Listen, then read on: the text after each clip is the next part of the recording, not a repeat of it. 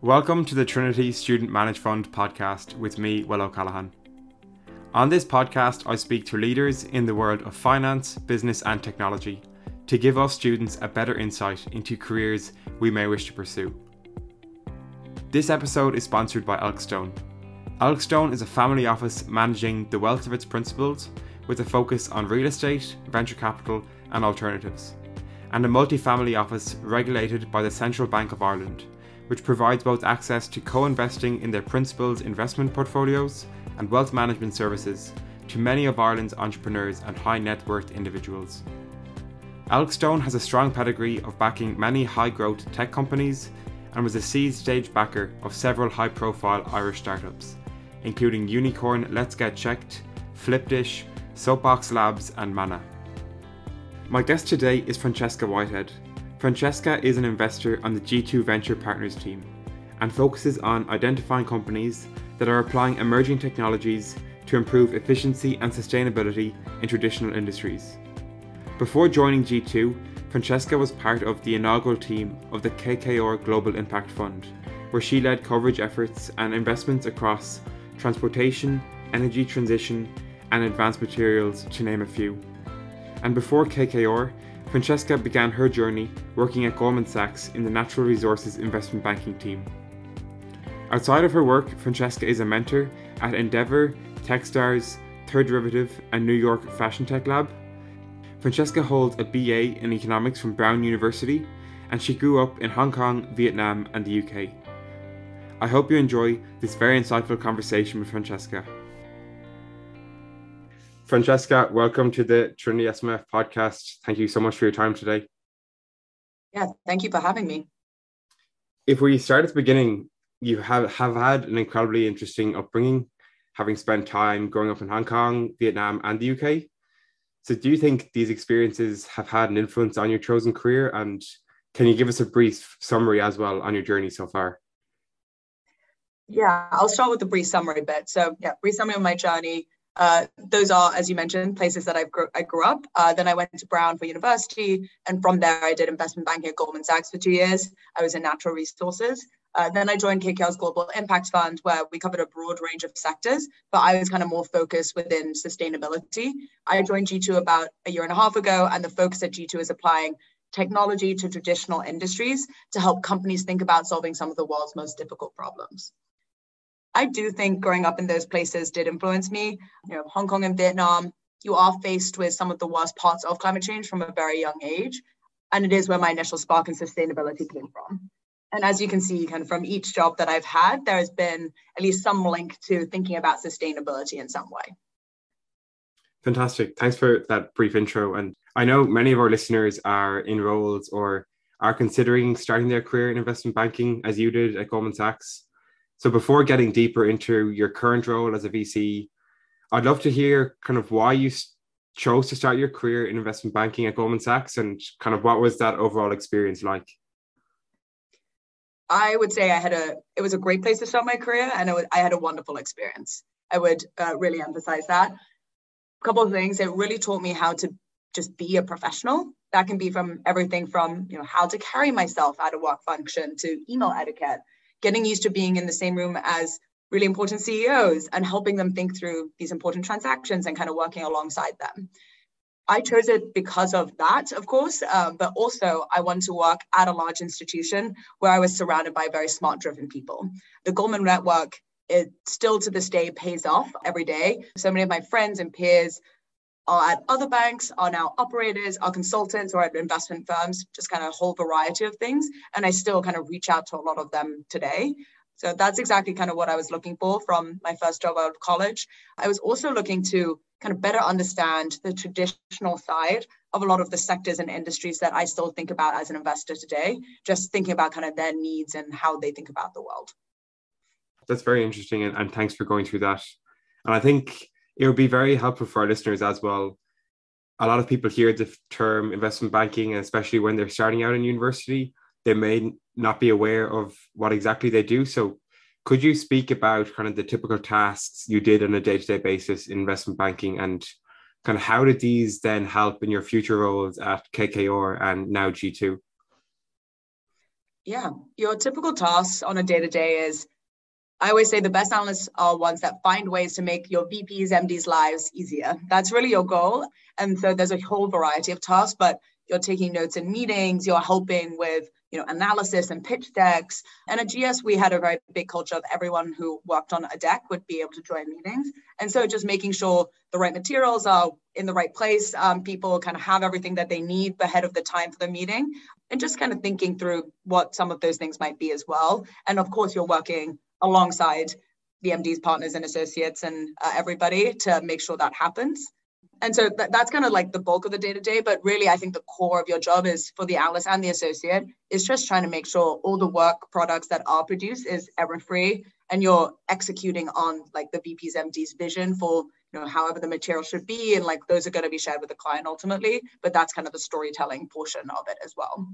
And yeah, I'm not going to sugarcoat it. You will be probably working late and long hours, but that's just kind of what you need to do to get the work done. And so being able to do that and staying up late while still being error-free was a special skill set that I definitely learned during my time there. I worked in kind of leverage finance within banking. So I did get to work on a few LBO transactions. So we would provide debt to PE funds when they were, bidding on companies. So I did get to interact with PE funds during my time at Goldman. And so it was like I would be in the meeting room with them when they were asking questions and to the company. And then I'd also be on the backside helping the company put together the analysis, the pages that they would then share with a lot of the investors to answer these questions. So to answer your question, the key things that I kind of learned that I still use on a day-to-day right now is it was my first glance into the types of questions that I would be asking myself one day, just hearing that for the first time. Helping with the storytelling of materials that, executing on my MD's vision of those storytelling and also the company's vision. That was kind of also something I still do today. And also the attention to detail, no matter how tired you are, is something that I think in any career path is very useful. It doesn't matter if you're not going into finance after as well. Okay, brilliant. Thanks for going through that. And I think that's really beneficial for the listeners to get a better insight into kind of what is expected in the role, and also then how it helps you going forward. Mm-hmm. After Goldman, then you were part of the inaugural team of the KKR Global Impact Fund.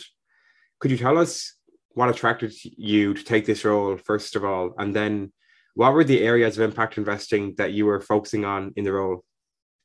Yeah. So as I mentioned earlier, I think my upbringing did lead me to already have a natural interest in moving into kind of sustainability and impact broadly.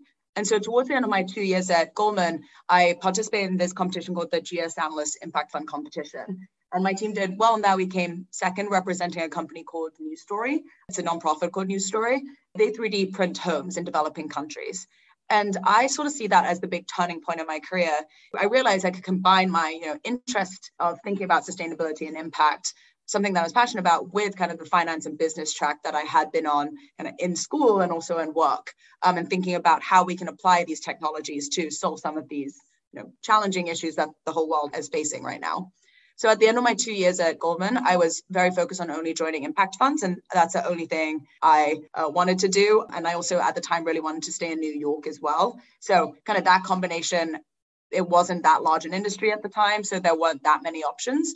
There were a few that came across my desk, but it was sort of a very natural fit and felt kind of perfect in that regard. And so to chat about the second part of your question here, KKR would invest kind of across the entire impact space, across the impact spectrum, as long as the impact the company generated was measurable against a UN Sustainable Development Goal, and the company's revenue was actually tied to the impact that they generated.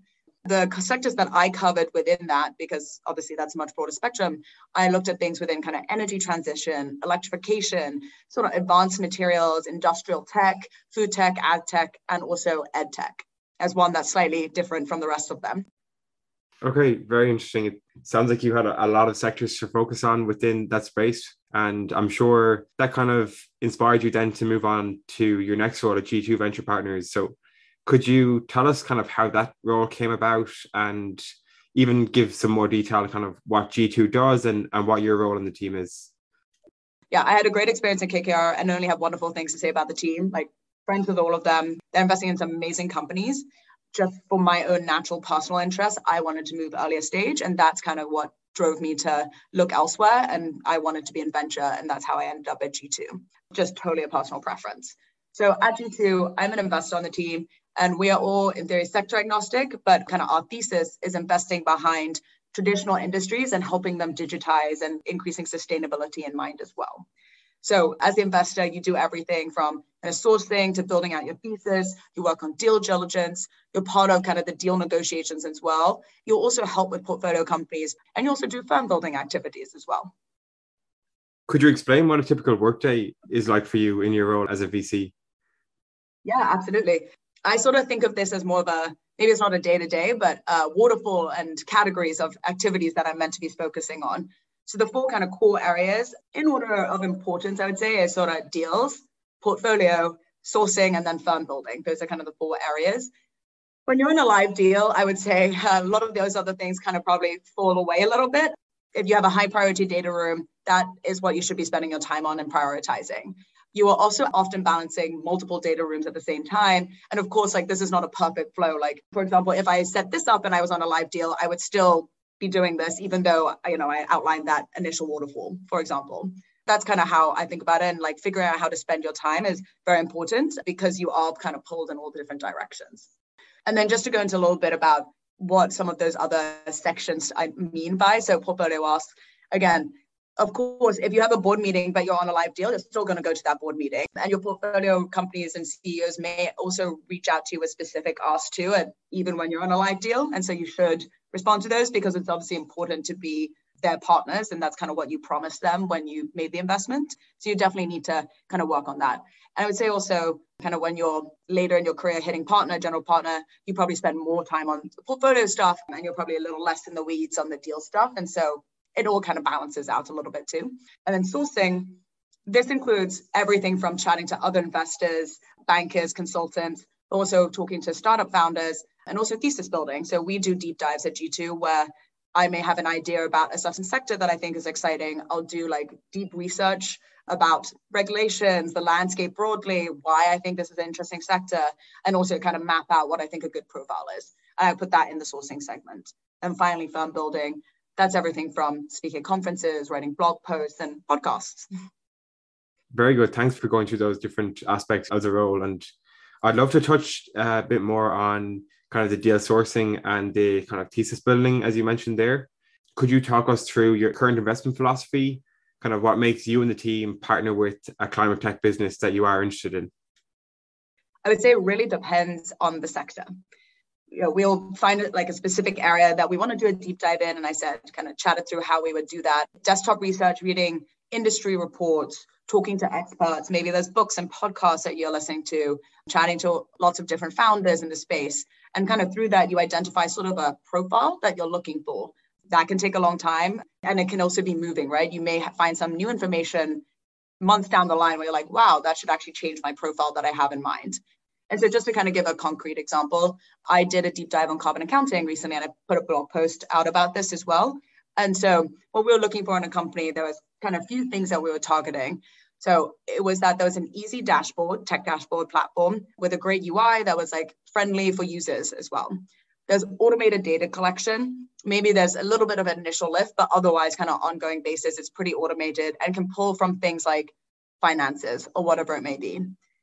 And then they also have a database of kind of relevant regulations and provided updates when there were changes to these regulations to their customers.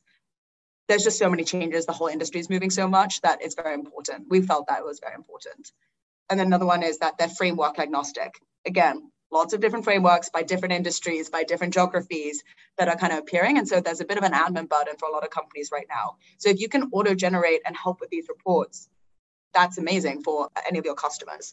And we also wanted companies ideally that could also generate, at least some dashboards or some pie charts or something, some bar graphs for board decks as well in an automated way. We wanted them to go down to scope 3. And also we wanted something that provided decarbonization solutions, as we called it, not just kind of measurements tools. Just to give an example of what that means is like, if you measured, this is your emissions for company X.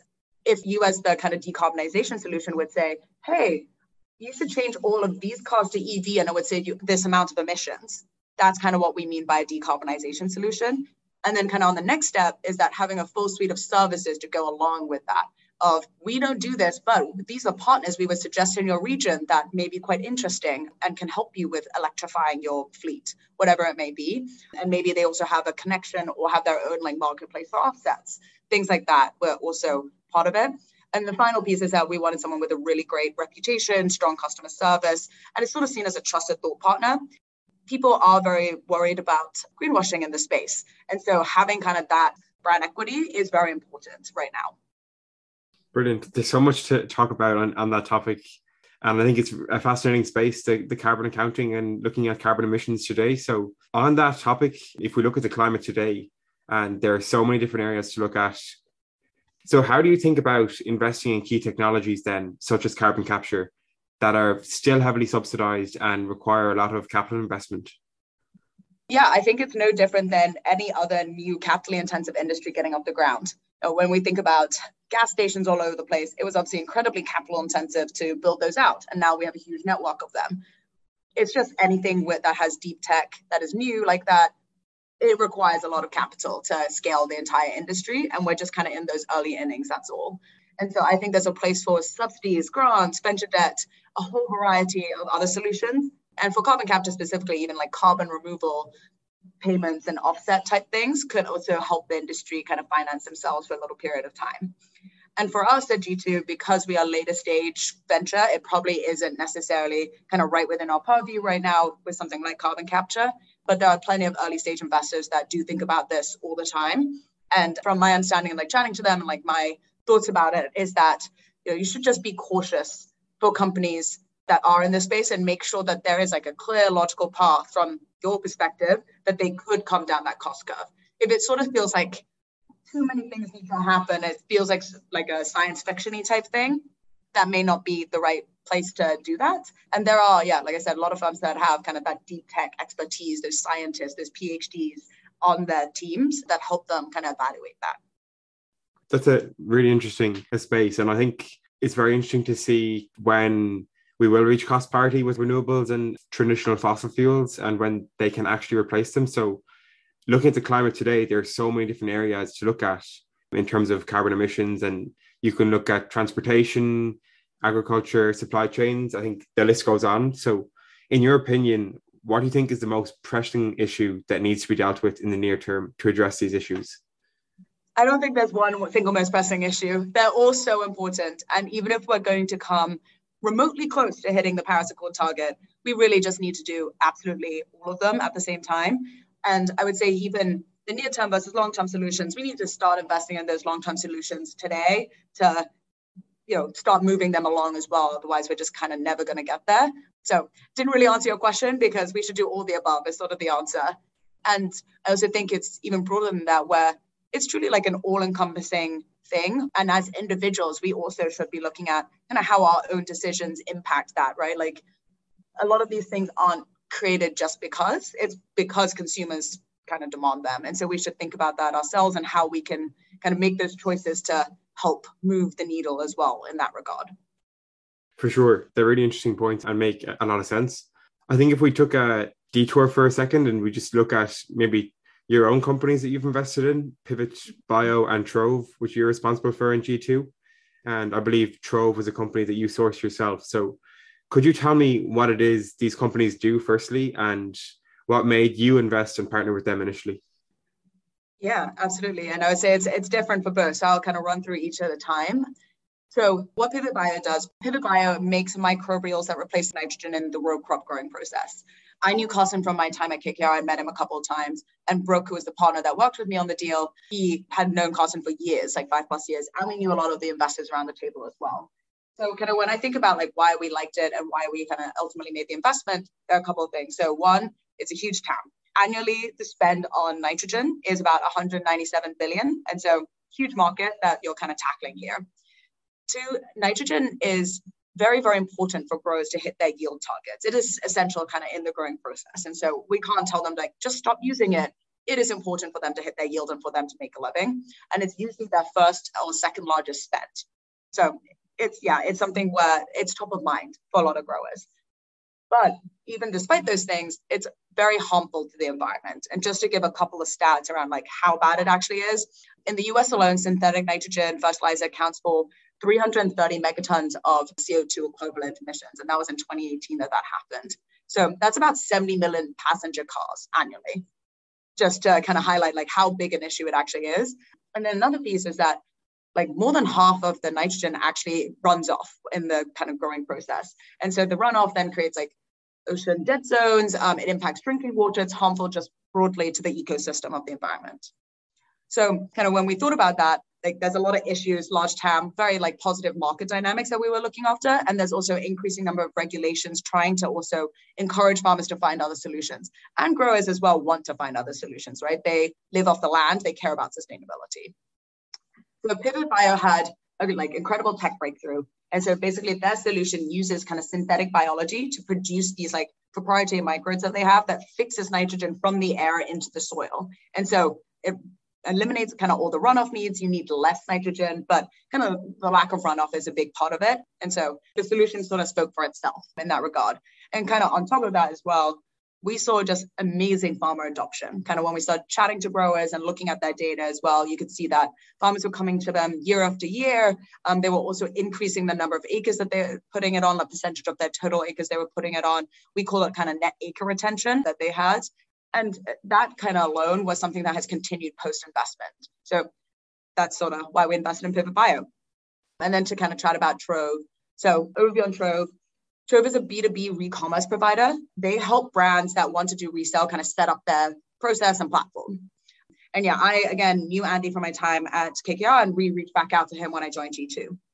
So just a couple of things about kind of why we invested. So fashion's very, very bad for the environment. And actually, it's not as clear to a lot of people exactly how bad it is. So just to give, again, a couple of stats about to emphasize this. Fashion industry is responsible about 10% of global carbon emission, and that's more than aviation and shipping combined. Annually, the fashion industry uses about 1.3 trillion liters of water, causes 20% of industrial water pollution. Producing clothes, there's usually deforestation attached to that because you're like cotton or whatever it may be. Microfibers kind of go into the shorelines, reduces farmland. There's also chemical pollution with dyes, things like that. Only about 15% of clothing is actually donated, recycled, or resold, and the rest just goes straight to landfill or isn't like all burnt.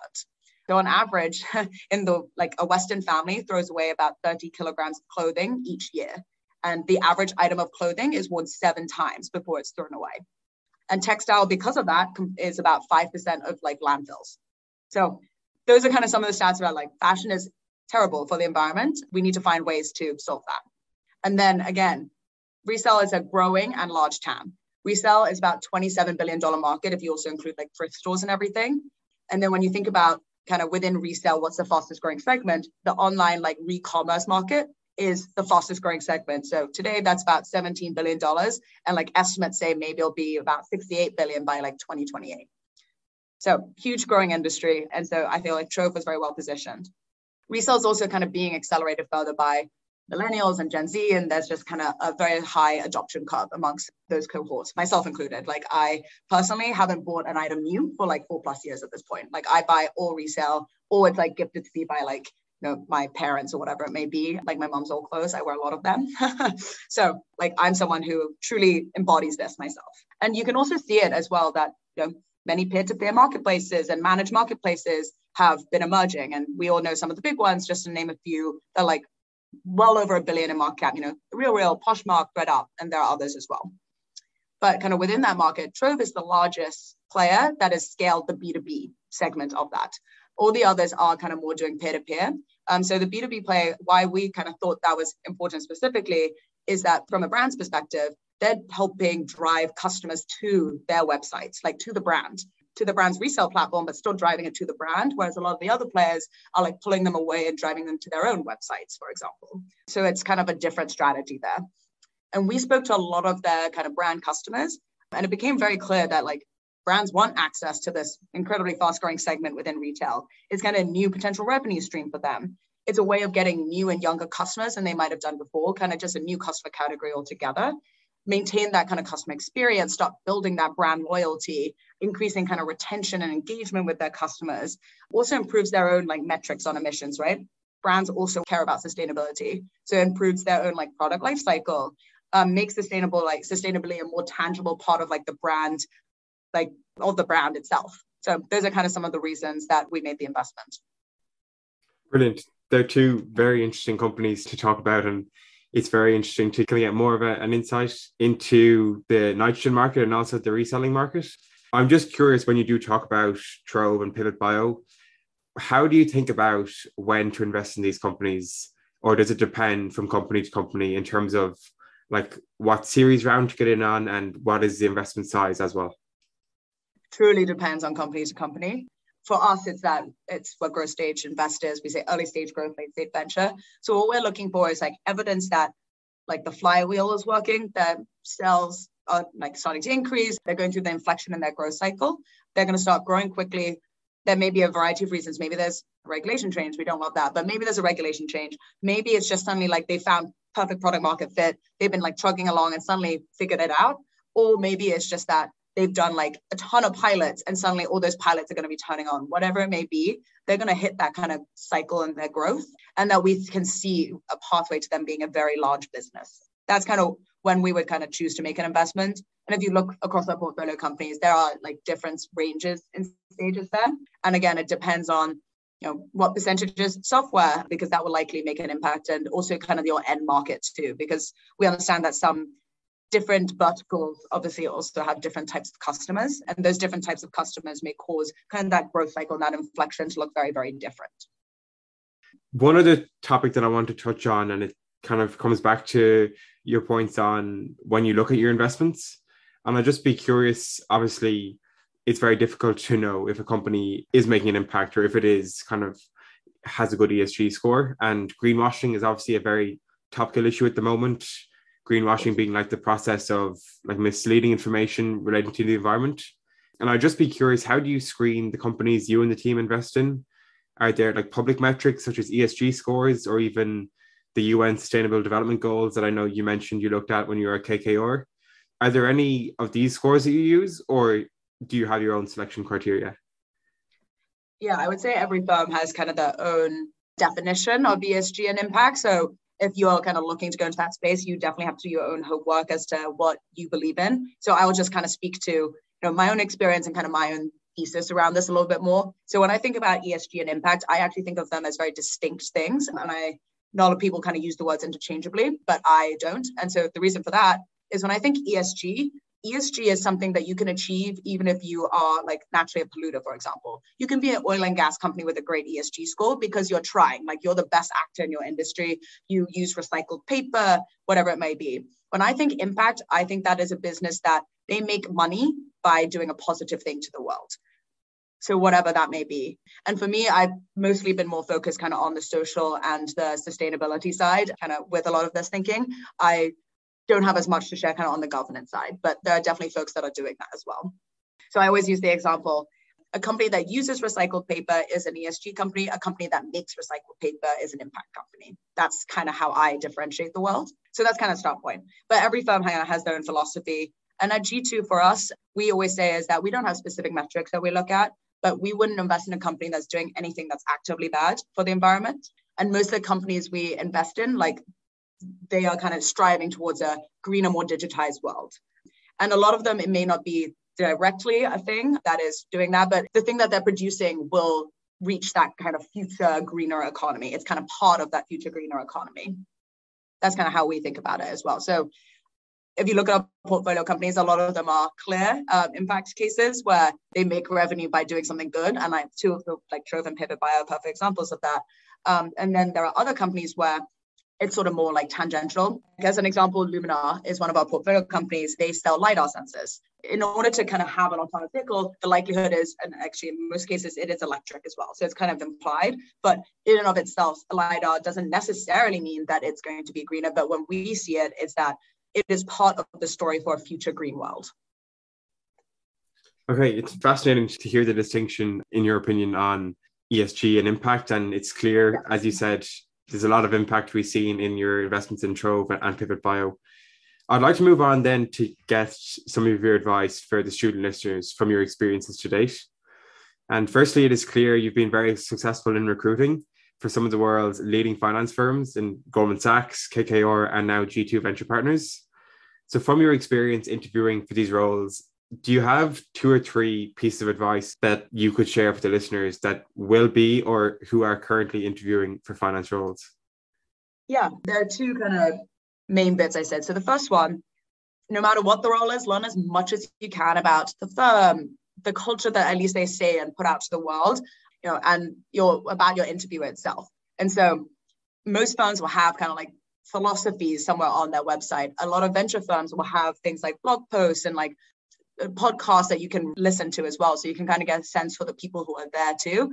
And your interviewer specifically, again, kind of in venture, they will probably have that portfolio on their LinkedIn or on their website as well. So like knowing that portfolio really well, truly just kind of learning as much as you can to show whether you'd be a good fit. And it's also just a generally good way to learn about the industry too, and like how people are thinking about stuff, because you'll just start reading their thesis, their blog posts. And so kind of as you're starting out, that's very helpful. But even, at Goldman's, like the way I did a lot of stuff was just like, I looked at things like they have their 10 principles, their philosophies for Goldman, for example, read through those. A lot of the partners will also do like little talks, listening to a lot of those, again, just to get a sense for their thesis and like what it's like working there, and chatting to as many people as you can that are already at a lot of those places too. So yeah, learn as much as you can. Here's kind of the main bit of advice there.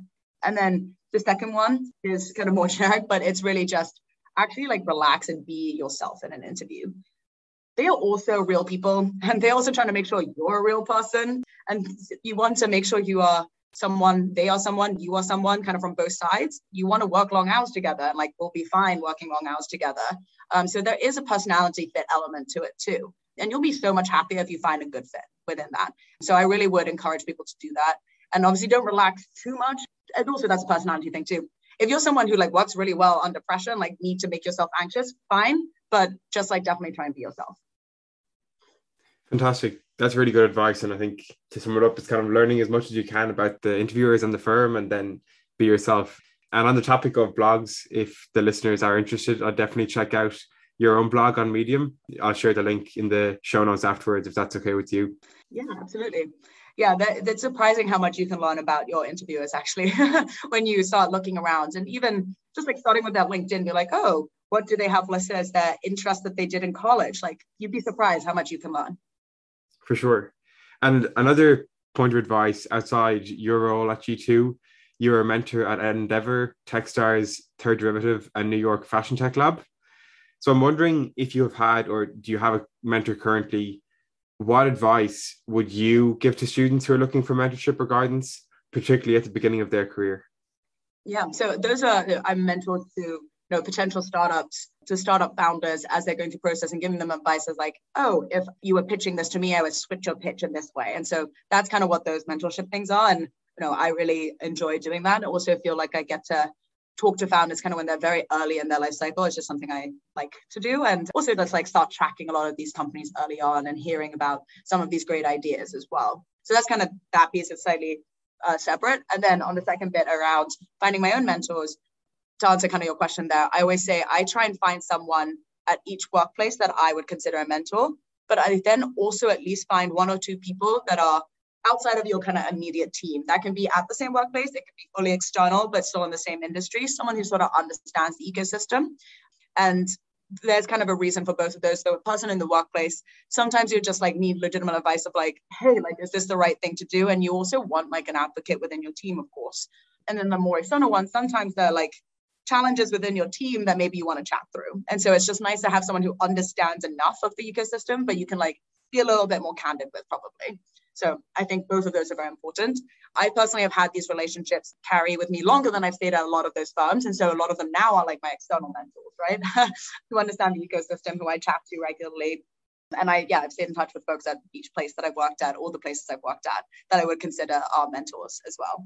And my big advice on finding mentors, it's similar to the one I just said about interviews too, is really looking for like a real mentor and truly someone that you like and feel comfortable with. Because if you don't, you aren't necessarily going to be as relaxed and ask the right questions or be as candid with them, and same with them back to you, right? Because if you're not relaxed, they're probably not relaxed. And you need that kind of going around in order to get real feedback and advice, I think, at least. That's my style personally. And the other bit as well is don't shy away from peer mentors. I've learned so much from my peers. That's kind of part of the reason I said that earlier. Is I joined Goldman because I wanted to be around smart-driven people. they are all very smart driven people. Doesn't matter that they're also the same age as you, because they also have wonderful advice and are going through a lot of the same challenges at the same time as you. Brilliant. That's really good advice, especially on when you do enter the workplace, to find a mentor outside of your direct team, because I think it'll be really helpful for those of us that are starting on internships and grad roles, especially at the beginning of our career. We're nearly at the end of the podcast, but I always finish with the lightning round, where I ask 4 questions and you can say the first thing that comes to mind. Okay. So firstly, what areas or innovation are you most excited about within impact investing and the climate tech space today? Ooh, okay, there are 3 that I've been very excited about recently. So one is sustainability across the fashion value chain, like using technology or like biotech, whatever it is, across the entire fashion value chain needs to be done. Trove is one example, but there are many, many others, and like different segments that are interesting. 2 is like using software and robots in construction. Hasn't really been that much in there yet. And so again, another area I'm very excited about personally. And like 3rd is I love spending time thinking about looking at the decarbonization and carbon accounting tools. I do think it's very important. And I really hope there's one that sort of takes over and is in every single person and every single company's ecosystem. And given your background in investment banking and having transitioned into impact investing in VC, is there a particular path that one should take if they want to enter the VC world, or what advice would you give them on that space? There isn't really one single path, I would say. I know people that were, operators first and then transition in. Others I've seen are like journalists, business school, and then in. And then also some people that do it straight out of undergrad, and then some that do my route, which is kind of the more traditional finance route. But I've seen people that are very successful VCs that do all the above. And so my advice is really just, if you know that's what you want to do, maybe look at the funds that you like the best and take a look at what those general partners' backgrounds are and like try and mimic that. What did they do? But again, ultimately, you need to take the path that makes the most sense for you and that you'll be the happiest at. What is the best book or podcast related to the climate or VC that you've read or listened to recently? So I'd say like every day I read Axios Pro Rata, Strictly VC, and TechCrunch. I read those. I really like the Wall Street Journal's The Future of Everything podcast, actually. And then there are a variety of others, like TechCrunch has like some podcasts saying there's Tech for Climate, Energy Gang, Quick Take by Bloomberg. There's a kind of lot. Yeah, I would say like listen to any that you think are kind of fun and interesting. And what are the most enjoyable and challenging aspects of your role as a VC, do you think? Enjoyable part, I love talking to founders. I love kind of working alongside them and being their thought partner as they think through problems and challenges, and also just getting to talk to a whole like variety of people. That's a bit that I really, really enjoy. The bit that's challenging is that because of you're having all those conversations, you are saying no a lot as a VC. And so, the founders poured their heart and soul into this. And like, I took a couple meetings and then for what a variety of reasons, I have to say no. And that is incredibly challenging. It's very difficult to do. Fantastic, Francesca. Well, we've come to the end of the podcast, but thank you so much for your time today. It's been very insightful hearing about your role as a VC and your journey to date and the many interesting aspects of impact investing you're looking at. Yeah, thanks for having me. It was a lot of fun. You have been listening to me, Will O'Callaghan, on the Trinity SMF podcast. You can find more of this podcast on our website, www.trinitysmf.com. And follow us on social media to find out more about podcast releases, upcoming events, and much more.